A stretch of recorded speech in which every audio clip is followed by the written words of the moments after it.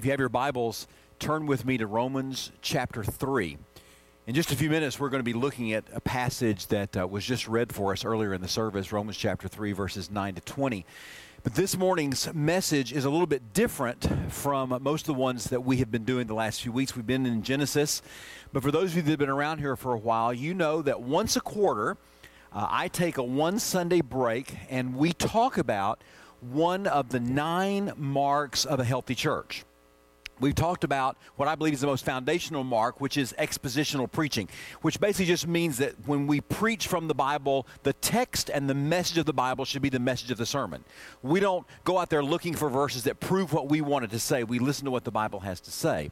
The second mark that we talked about 3 months ago was about biblical doctrine and how important it is that as we open God's Word and hear what it has to say, that we understand what does it mean in our lives and how do we build a framework of sound biblical doctrine. And today, we're going to talk about one of those doctrines in particular, the one that is probably the most foundational of anything that we do in this church and in any Bible teaching, Bible preaching evangelical church, and that is the doctrine of our salvation. How do we come from death to life, from darkness to light, through a relationship with Jesus Christ? And I've entitled the message, What's So Good About the Gospel?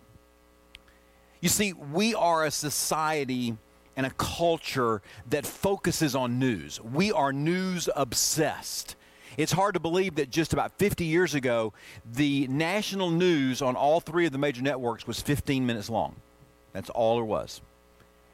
Today, we have whole networks, not just networks that are dedicated to news, networks that are dedicated to certain types of news. There are channels that are business news, there are channels that are world news, there are channels that are other types of news, and we are constantly bombarded with news. It is a tremendous industry. But not only is it important to those who broadcast, it's also seemingly important to those of us who consume it. We are always wanting the latest and fastest, the most quick information that we can get.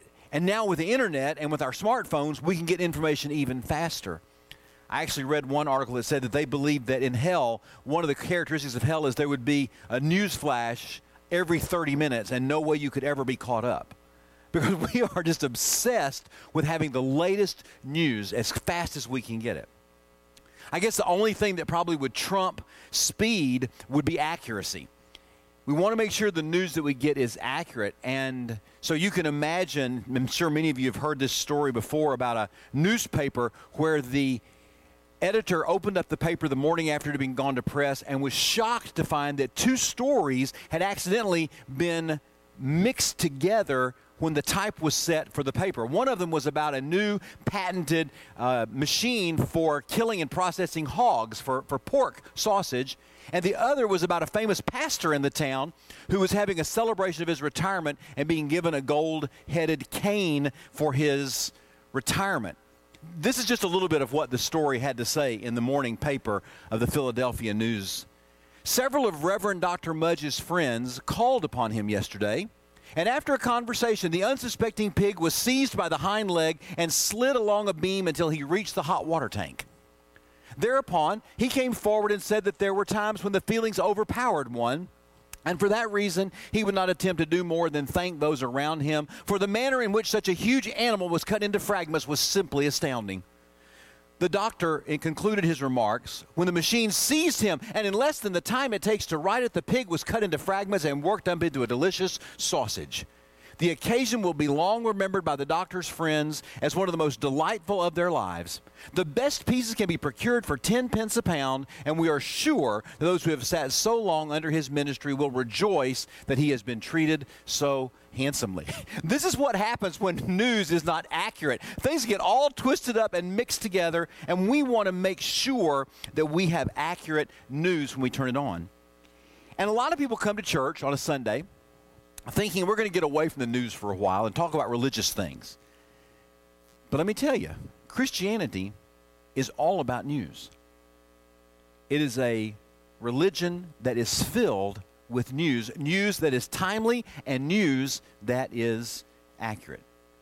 And this isn't some new way to package what we do at church. Jesus himself said, quoting Isaiah, that there is good news that is being brought to people who need to hear it.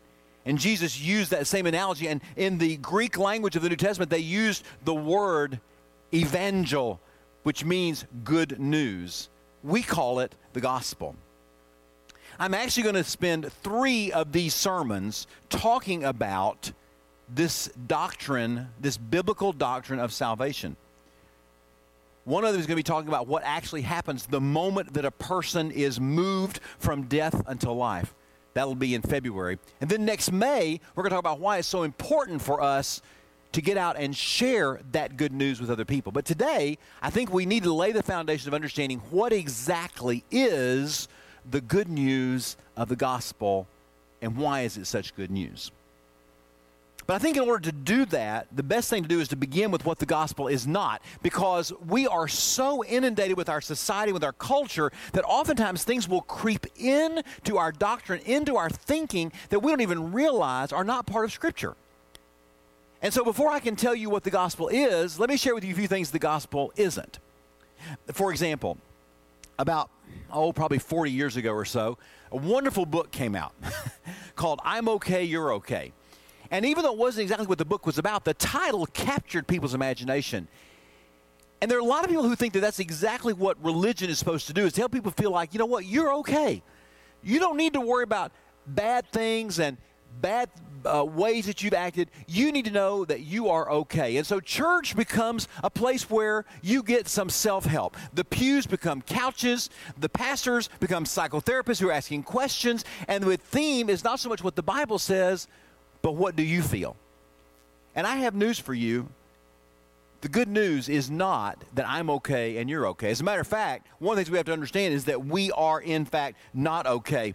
I remember several years ago, Loretta Lynn was talking on, I think it was probably CNN, one of those news networks, when Tammy Wynette, her friend, passed away. And she asked through her tears, why is it that everyone I love has to die? Why indeed? Why is that? It's because of the fact that we are not okay in our lives. We are not okay in the way we live. We're not okay in the things that we do. The Bible uses the term transgression, which is an interesting word because transgression literally means crossing over a barrier, crossing over a boundary. And what every one of us has done is we have crossed over the boundary of what God wants from us. In the book of James, chapter 2, and you don't need to turn there right now, but let me just read it for you. In James chapter 2, listen to how James describes what our situation is in verses 10 and 11. He says, for whoever keeps the entire law yet fails in one point is guilty of breaking it all. For he who said, do not commit adultery, also said, do not murder. So if you do not commit adultery, but you do murder, you are a lawbreaker. In other words, the truth is not that everybody is okay. The truth is that none of us are okay. None of us are okay. The laws of God are not simply some external standards or statutes that have been set up just to see if we can be tripped up or not. Rather, they reflect His very character, His very nature. So to break God's laws is to live against God. Let me give you an example from a marriage. I'll pick mine, for example. Let's say, for example, Sharon asks me on the way to church to stop by Walmart and pick up 4 or 5 things that she needs from the store. And she gives me the list of items and how many she needs and what brands she might want me to buy.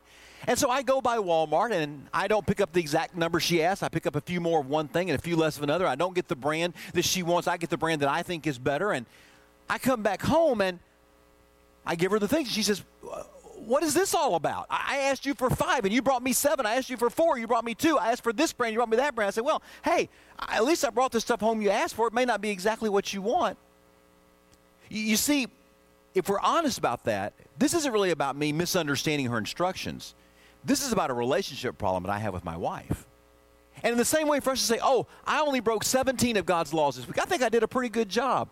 Totally misunderstands the fact that this doesn't have to do with how we behave or whether we obey or disobey. It has to do with what is our relationship, what is our understanding of God and God's rule in our lives. Because you see, God is more than just our passive creator. He also is a jealous lover. He wants us to be faithful to Him. He doesn't want us to be going off on our own direction doing what we want to do. He wants us to come alongside of Him and let Him be our Father and our guide, our husband, and our caregiver.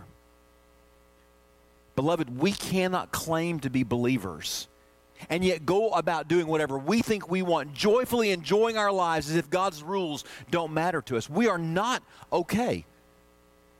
There's no way that we can do that, and yet so many of us do exactly that very thing. This is exactly what we do in our lives. And that's why I have you at Romans chapter 3.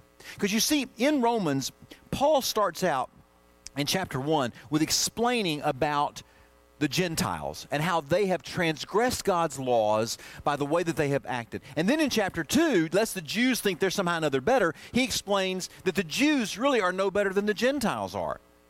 And by the time he gets to chapter 3 and we get down to verse 9, you hear what he says. He says, "What then? Are we any better? Not at all. For we have previously charged that both Jew and Gentiles are all under sin. As it is written, there is no one righteous, not even one. There is no one who understands. There is no one who seeks God. All have turned away. Together they have become useless. There is no one who does good. There is not even one. Their throat is an open grave. They deceive with their tongues. Viper's venom is under their lips. Their mouth is full of cursing and bitterness. Their feet are swift to shed blood. Ruin and wretchedness are in their paths, and the path of peace they have not known. There is no fear of God before their eyes." And then Paul goes on to say, "Now we know that whatever the law says speaks to those who are subject to the law, so that every mouth may be shut and the whole world may become subject to God's judgment. For no flesh will be justified in his sight by the works of the law, for through the law comes the knowledge of sin." So in other words, we understand from the scripture that we are not okay. And you might say, "Well, that didn't sound all that good to me. That sounds pretty grim." Well, you know, before we can understand how good God's love is, we have to understand how bad we are. So let me remind you that the gospel is not about you being okay and me being okay. Well, somebody else says, "Hey, well, but you know, God is love, and we just need to understand that God is love, and that God loves everybody, and God wants the best for everybody." It reminds me of the newspaper headline that I read about. It said, "Cold weather brings lower temperatures to community." Okay, well, that may be news in Oklahoma, but it sounds to me like something got left out of that deal. You know, to say that God is love is true. The Bible says in 1 John that God is love. But what kind of love? Think about it as a parent. Every one of us, if we have children, at some point have heard something like this. Your child wants something from you, and you tell them no, that you're not going to do that. It's not good for them. And they say, "Well, if you loved me, you'd let me do that." And you understand that sometimes love means saying no. Matter of fact, sometimes love means disciplining for one that disobeys to teach them the right from the wrong. So what is God's love like? What does it look like? How does it feel? What does it mean for God to be a God of love? Well, we learn in the Bible that God is a spirit. So what does the Spirit of God love? How do we understand the love of a Spirit of God? The Bible says that God is holy. So what does the love of a holy spiritual God look like? The Bible says that God is unique. There's no one else like him. So what does the love of a unique, one-of-a-kind, holy spiritual God look like? There's only way we can know the answer to that question, and that's for God himself to tell us. I don't know if you remember the last message, we were talking about biblical doctrine, and we lined out the fact that in looking at the scriptures, we learn that God is loving, but he's also creative, and he's holy, and he's faithful, and he's sovereign. All of these things come together. So yes, it is true that God is love, but the good news is not just that God is love. There's more to it than that. Well, then there's people who say, "Well, I know what the good news is. The good news is that Jesus wants to be my friend. He wants to be my example. He wants me to follow him. And he'll walk with me and talk with me and tell me that I am his own." Well, there's some truth to that, but that's not the only thing that the gospel is. That Jesus wants to be our friend, that he wants to be our example. Because you see, we have a real past that we have to deal with. I don't know about you, but I have several people who I consider to be very dear friends of mine. And as I grow closer to them in my friendship, my relationship with them, there are more things I have to say about myself. I have to say, you need to understand this about me. If we're going to be friends, you need to understand that I have some scars. I have some wounds from my past. And I begin to share those things because I trust that person. They're my friend. And so we have to realize that in order for us to have a relationship with God through Jesus Christ, we have to deal with our past. We have to deal with things that have gone on in our lives because there are real sins and there is real guilt in our lives. Well, why doesn't God just forgive and forget? Why doesn't God just say, I'm going to wipe this slate clean? Jesus, didn't he come just to let us know that we're okay with God and that we can just follow him and everything will be okay? Well, if you look back in Mark chapter 10, it's amazing how many times Jesus says why he came. While you're turning there, let me turn back a couple of chapters before that and share with you a way that Jesus took the image of the Son of Man from the book of Daniel and the image of the suffering servant from Isaiah and puts them together. And then we'll get to Mark chapter 10 and see what he says about his own life. Listen to what he says in Mark chapter 8, beginning at verse 27. And later on, when you get home this afternoon, you can take a look at it yourself in your own Bible. In Mark chapter 8, beginning at verse 27, Jesus says, and he went out with his disciples to the villages of Caesarea Philippi, and on the road he asked his disciples, who do people say that I am? And they answered him, John the Baptist, and others say Elijah, and still others one of the prophets. But you, he asked them, who do you say that I am? Peter answered him, you are the Messiah. And he strictly warned them to tell no one about him. And then what did he do? Then, the Bible says in verse 31, he began to teach them that the Son of Man must suffer many things and be rejected by the elders, the chief priests, and the scribes, be killed, and rise after 3 days. He was openly talking about this. So Peter took him aside and began to rebuke him, but turning around and looking at his disciples, he rebuked Peter and said, get behind me, Satan, because you are not thinking about God's concerns, but man's. And summoning the crowd along with his disciples, he said to them, if anyone wants to be my follower, he must deny himself, take up his cross, follow me. For whoever wants to save his life will lose it, but whoever loses his life because of me and the gospel will save it. For what does it benefit a man to gain the whole world yet lose his life? What can a man give in exchange for his life? For whoever is ashamed of me and of my words in this adulterous and sinful generation, the Son of Man will also be ashamed of him when he comes in the glory of his Father with the holy angels. You see, what he's saying there is that, yes, we do follow him. Yes, we do walk with him, but we walk with him to the same destiny that he came to earth to have. And that's what we see in chapter 10. Because in Mark chapter 10, verse 35, this is what, not 35, verse 45. Mark 10, verse 45, for even the Son of Man did not come to be served, but to serve and to give his life a ransom for many. You see, Jesus said from the very beginning that the reason he came to earth was not to be our example, was not to be our friend. The reason he came was to die, to give his life as a ransom payment. And so to say that Jesus just wants to be our friend, he just wants to be our example, is true as far as it goes, but it doesn't tell the whole story. You see, we have to understand all the different things that go into that. We have to understand the economic language of redemption. We have to understand the relational language of being reconciled and having fellowship with him. We have to understand the legal language of justification, being declared not guilty because someone else has paid our penalty. We have to understand the military language of being on a spiritual battlefield and a spiritual warfare. All of these things come together to understand why Jesus came. And so to say that the good news is simply that Jesus wants to be our friend, he wants to be our example, misses so much of what the gospel really is. Let me just give you one more quickly, and then we'll talk about what the gospel is. This is one of the newer things, and again, there's some truth in it, but it doesn't tell the whole story. And that is that the gospel is not just simply that God is going to renew creation and make everything right again. That we should join him in his work of what he is doing. Beloved, we have to understand that the gospel primarily is not something that we do. The gospel is something that we declare. And what we are declaring is not what we do, but what God is doing. But at the same time, we can turn that coin over and say that doesn't mean we can just sit back and make no change at all, do nothing, and let God do it all. He calls us to work with him. So yes, God is remaking creation. Yes, he is bringing peace, but he's doing it through his death, the death of his son on the cross, and through the salvation that comes through him And he invites us to join him in that work, sacrificing our lives for him and for the work of his kingdom. So now let me take the last 10 minutes or so and talk about what the gospel is.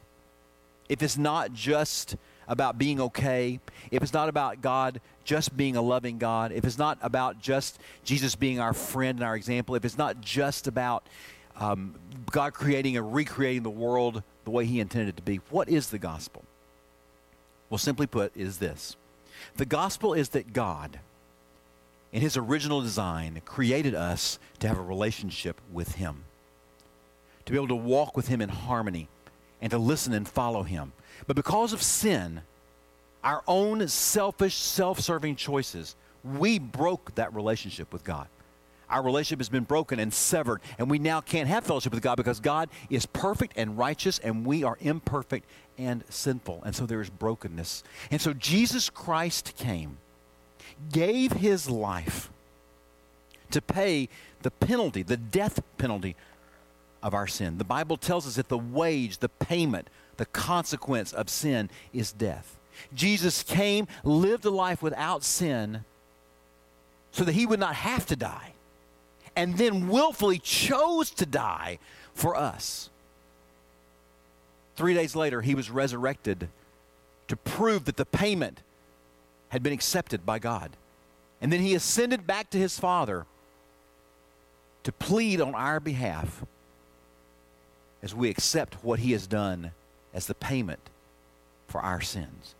This is what the gospel is. It is the gospel that brings us into life, and it is the gospel that carries us in our life with Christ. We are constantly living under this unmerited love, this grace of what Christ did for us on the cross. I've been a Christian now for almost 28 years, and there are still times when I sin and I feel like, boy, I don't know how I'm going to take care of this. I don't know what I'm going to do. I feel terrible. And I have to be reminded again that there is no condemnation for those of us that are in Christ Jesus. Jesus Christ paid the penalty for that sin, the sin I'll commit tomorrow and next week and next month and next year. And so that grace, that gospel, that good news continues to flow out, that God, through Christ, has bought us out of the slave market of our sin, has judiciously declared us to be righteous in his sight. And at the very center of that is what we call the exchanged life. Jesus Christ exchanged his righteousness for our sinfulness. It is meaningless to speak of accepting or receiving Jesus Christ if we do not believe this message and rely on Christ completely and alone for our salvation. Jesus Christ exchanged his righteousness for our sinfulness. He took our sinfulness upon himself and gave us, who receive him and receive his payment for our behalf, the righteousness of Christ in us. And it demands a radical response from us. This is not something we can just add on to our lives. It's not something we can add on to the things that we do. It's not something we can say, yeah, I've got Jesus in my life. I listen to him, but I go ahead and do whatever I want. I make my own decisions. It doesn't work that way. What we have to do is we have to repent and believe. Repent and believe. And those two things almost always in Scripture go together. And they always go together in that order. It's very interesting. There's repentance and belief. What is repentance? Repentance literally means to turn from one way of thinking to another. I've been reading a book, ironically of all things, on the history of science. And in that book they talk about revolutions, scientific revolutions. And if you think about it, that's an interesting word, a revolution. Because if you think of a revolution, on the one hand you think about like a military revolution or a scientific revolution, but there's also the other meaning of that word, which is for something to turn and make a revolution. It turns to a different direction. And that's what happens. In a scientific revolution, people have been thinking one way about something, and suddenly it changes. They think a different way about it. In a governmental revolution, people are under one leadership, and then they change and are under new leadership. And so in a sense, repentance is a form of revolution. We revolt against our own way of life, Our old way, our natural way, our self-serving, self-seeking, self-pleasing way of life. And we turn to Christ and find greater pleasure, greater satisfaction, greater joy, greater peace than we ever knew in our life before. It is literally a revolution. And it must happen before we can come into life with Christ. And then along with that repentance comes belief. Now, what belief am I talking about? Well, I don't just mean believing in facts about Jesus. There are all kinds of things that we can believe that don't really make a whole lot of difference. We can believe that the people living in Iceland read 6 times more books than any other people on the planet. Okay, I believe that. We can believe that Victoria Falls has millions, if not billions, of gallons of water that flow over it. We can believe that. But it doesn't have any impact on our lives. The kind of belief I'm talking about is one that is something that we not only know in our head to be true, but we trust in our hearts. We rely on because we believe it, and we're willing to stake our lives and our future. Repent and believe. And what's so interesting is there are 2 sides of the same coin. I cannot begin to truly believe in what Jesus has done for me until I understand how lost I am in my old way of living, and I repent of that. I have a revolution away from that into a new life. But at the same time, I can't say that I believe in Jesus Christ and truly trust Him if I don't see evidence of that in the way that my life has changed as I turn away from my old way and turn to Him. So repentance precedes belief, but belief also is evidenced in the repentance and the change of life that comes from it. So let me conclude with this. We need to understand that Christianity is not about some type of emotion. It is not just some type of philosophical, theoretical, metaphysical way of living. Christianity has a cognitive, specific content to it. There is good news in the Christian message, in the gospel. And it is timely, and it is accurate. It is true. It's something you can believe in and something you can receive. Have you stopped, if you've been a Christian a while, have you ever stopped and thought about what it is that you really believe in?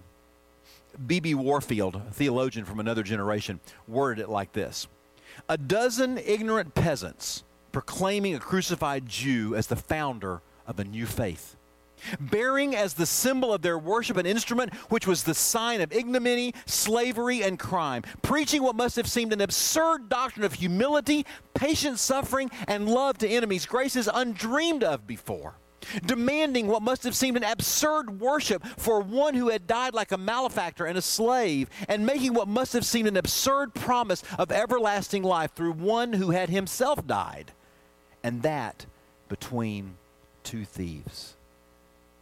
This is the gospel. And it is what we believe, is what we have come to see in our lives to be true. I need to get a copy of the t-shirt I saw the other day that said emblazoned across the front of it, "The one who dies with the most toys still dies." You know what? Every one of us dies. The atheist and the evangelist, the philosopher and the Christian, the actor and the pastor. Everyone dies. And the question is, what have we seen to be the good news about life? Is it just that we're all okay and we need to have more confidence in ourselves? Is it just that God loves us and He's going to take care of everything for us? Is it just that Jesus wants to be our friend and our example and we should do the best we can to try to live a good life? Or is it that we are broken and we are sinful and there is no hope for us? And knowing that, as only God could, He sent His Son to die and take the penalty for our sins. So that not only could we move from death to life, but even as we continue at times to sin as Christians, we can find forgiveness and restoration and reconciliation and healing in our lives. We continue to grow more and more in Christ-likeness. So my question to you today, my friend, is, have you heard the gospel? And have you accepted it as good news for you? If not, today would be a wonderful day for you to do just that. Let's pray together. Father, we thank you so much. We thank you for your love for us. We thank you for the good news of the gospel. I think of all the things that we need to agree on about these 9 marks, this one is the most critical. We must understand that the good news of the gospel is not that we're all okay just like we are. It's not that you just love us without there being any consequences because of your righteousness and holiness. It's not just that Jesus wants to be our friend and our guide because he calls us to die to ourselves. It's not just that you are remaking the world into something wonderful and beautiful, which you will do someday, but that we have to be involved with you in living lives that are honoring to you. Father, thank you for the truth of the gospel, which is that in our sinfulness and our lostness, you reached out to us because we could not reach out to you. You brought us life and hope and help. And you offer it to those who in repentance and belief receive Jesus Christ as Savior and as Lord.